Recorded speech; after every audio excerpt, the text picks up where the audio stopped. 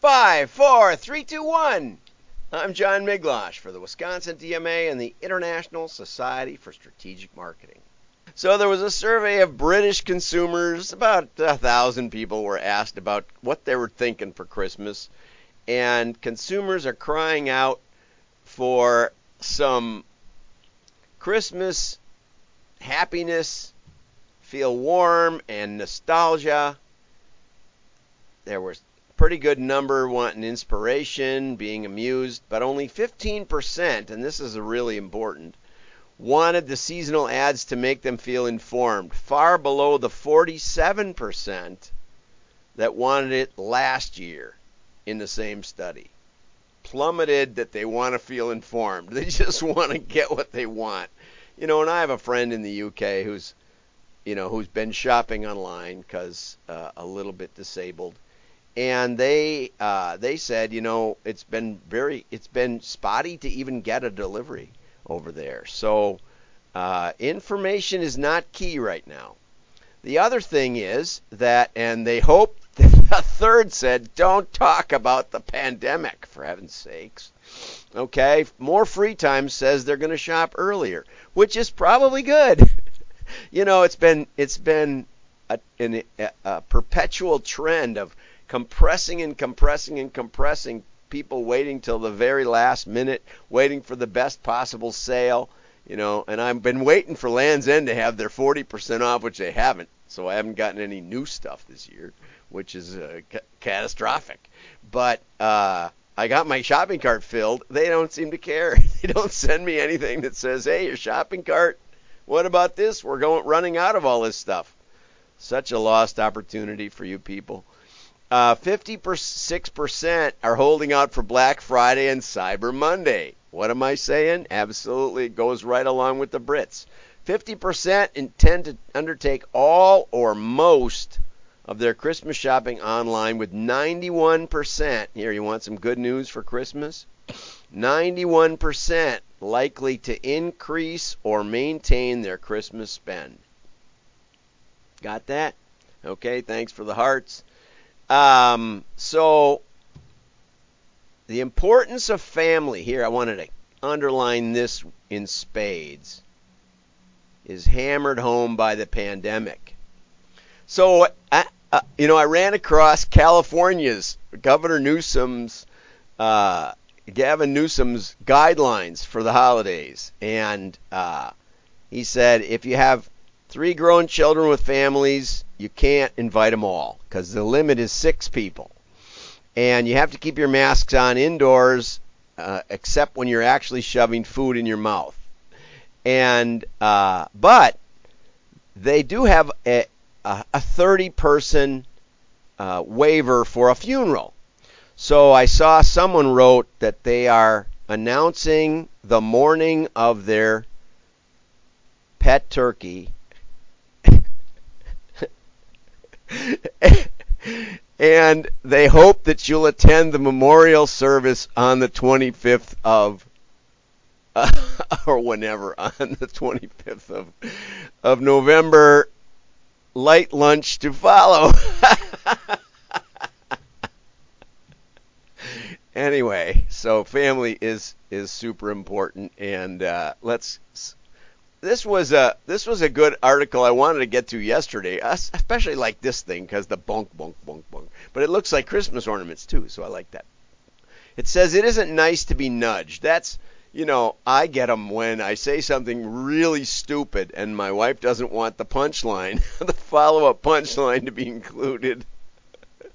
So, I recognize the elbow in the ribs. Luckily, she doesn't have advanced MMA training or anything, or I'd be dead. But the nudge does cut through the it's not just words, it's bonk.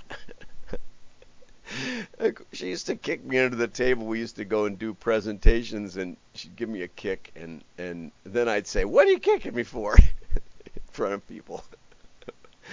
Oh, mercy. But anyway, there's actually behavioral nudge theory, which I didn't know, or choice architecture. okay? And there's a 2008 book called Nudge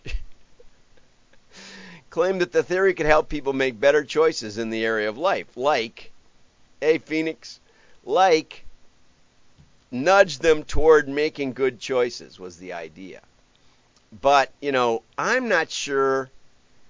The author says, I tried at first to take nudge theory seriously. Like at the restaurant where the wine list is like, you can find the wine list, but you can't find the menus, right? And they put the absolute, there's a cheap wine, and then there's a better wine next to it that's more expensive. The truth is that their cost per bottle is about the same, but they want you not to feel cheap, but to pick the higher margin wine.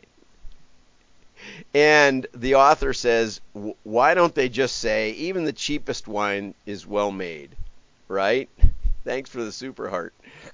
Okay, but changing, and here's a good point, because Mark Ritson commented, on these, there's just an abundance, an overflow, a cornucopia, if you think about Thanksgiving, of articles about how the pandemic could change everything. And it probably won't. And when the calls drop off at the call center, that's a nudge to invest in more call handlers and capability. That could actually be true. Or to, listen to some of the calls. Sometimes your compensation rewards call center people for getting rid of the caller. Zappos has that program where they see how long they can talk to you. And we did get people who just wanted to talk in the call center. That happened quite a bit. And I did work with Amerimark, and they said that was really common with their customers to call and, try to connect with somebody. And when you see a customer pick up feel of fabric on a garment, put it back down, you might want better quality. When basket size decreases, you might want to introduce more imagination beyond the basics, or check your prices. Or when customers get 9/10 through your online purchase system but give up at the end, that's a nudge. And oftentimes I'll even write companies and say, hey, you used to let me tell you what my size was and then let me look through all the sale items. Now you put the sale items in a separate place, and I can't tell whether I'm looking at extra large or small, none of which fit. And it's like you don't want me to look at it. Why even put it in if you don't want me to look at it? But when you put in your size and maybe save it online with your login, I'll buy more. Just that simple. That's a note, especially for Land's End. One of these days, I did work with Land's End way back in the beginning, and it was a great company when Gary owned it. I'm not sure how it is now. When consumers hide your packs or decant what's inside them, I pour the cheap vodka into the Absolute bottle. That's a nudge to make better packaging? Maybe. I just don't care about vodka. I've had the world's best vodka, a bottle sent explicitly from, I don't remember, not Putin, but one of the other leaders of Russia to a friend, and he let us have some. And after that, all vodka tastes cheap. So move in sympathy with your customers, and that brings us to the most important article: how your loyalty program drives shareholder value. Some of you have heard me complain that working with clients, I've often dramatically multiplied their shareholder value only to lose the client when they sold out. And oftentimes been told later that they deeply regretted not keeping us along since we had gotten them there. But I just wanted to show you how this is an excellent article from Adobe.com, which actually was one of those clients. It actually happened to me twice with those same people where we improved their valuation and they sold out. Both times they sold to Getty. Anyway, United Airlines recently announced a plan to mortgage its Mileage Plus frequent flyer program. And United, where's the little catalog of gifts? I got this to me from your catalog. I love this thing. I keep telling my wife how much I love it, and she says, well, why don't you get me one? And as far as I can tell, they've shut down that program, which is my best way to redeem mileage points. Okay, but anyway, their loyalty program is valued by real accountants at $20 billion. So to get a $5 billion loan is no big deal, right? That was 12% of their 2019 revenue. Got it? Okay, so loyalty has tangible value, and one of the points that this guy makes is that a lot of times CFOs don't know. They value the costs. They put down, they always account for the costs, and sometimes they'll account for the liability. They'll take into account breakage, they call it, on liability programs. The cost of the items that are redeemed, and the cost of the flights that are redeemed. They have to put those down as liabilities, as potential liabilities, but they never put down the actual value, future value of that customer loyalty, which is tangible and arguably an asset.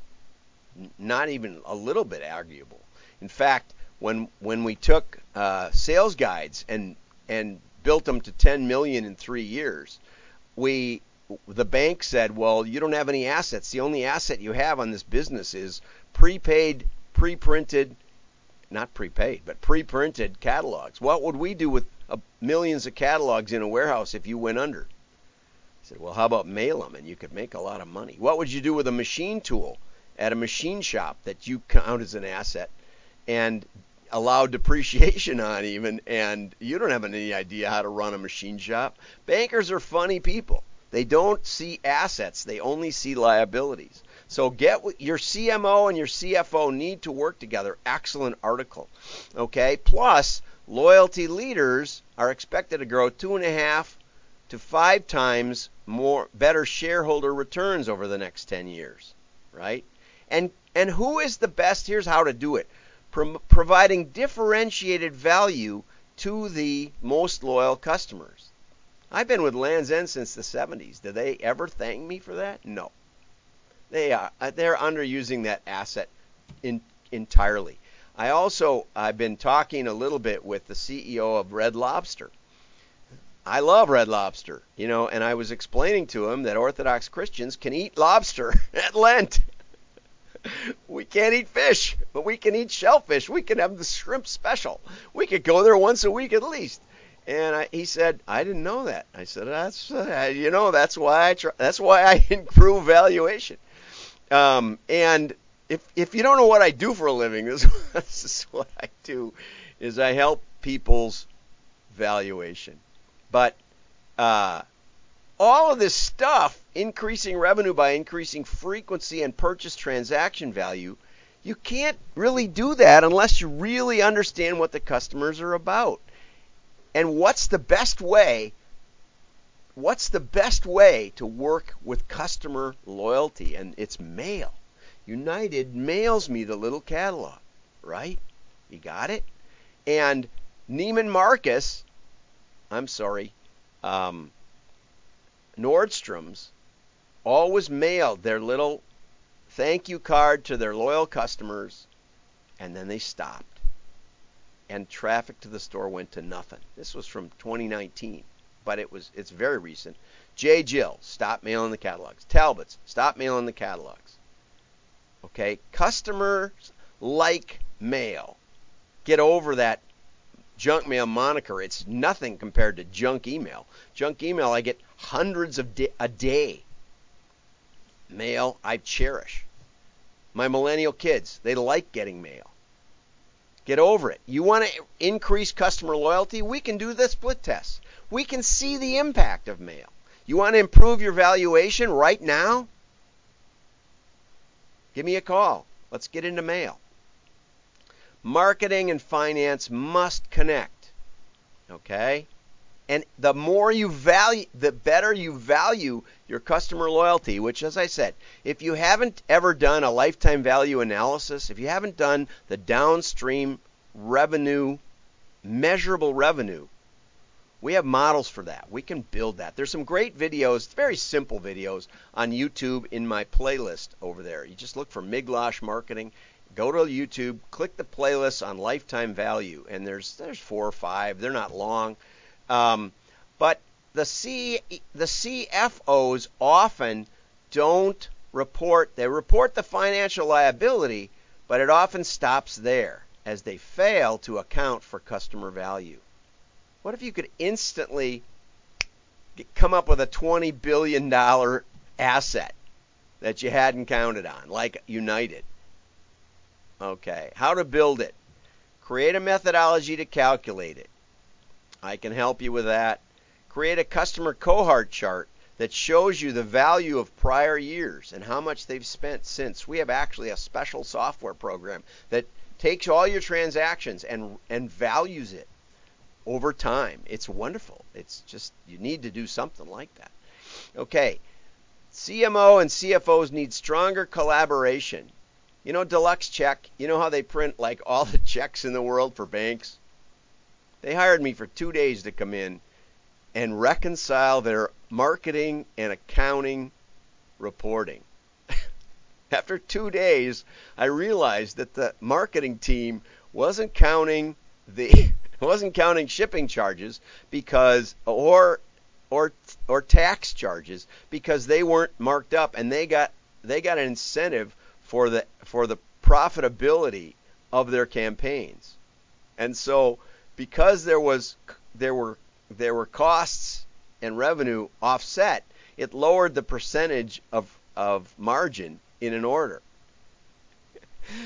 One was 5%, the other was 5%. I looked at the accounting people. I said, revenue's revenue, right? They said, right, and we nailed it. And afterwards, the accounting people took me to lunch, and they said, you know, you could be an accountant if you wanted to. Oh, God, help us. So anyway, get with your CFO. Take them to lunch. There may be assets laying around that you don't even have a clue about, especially if you never took this stuff in college, right?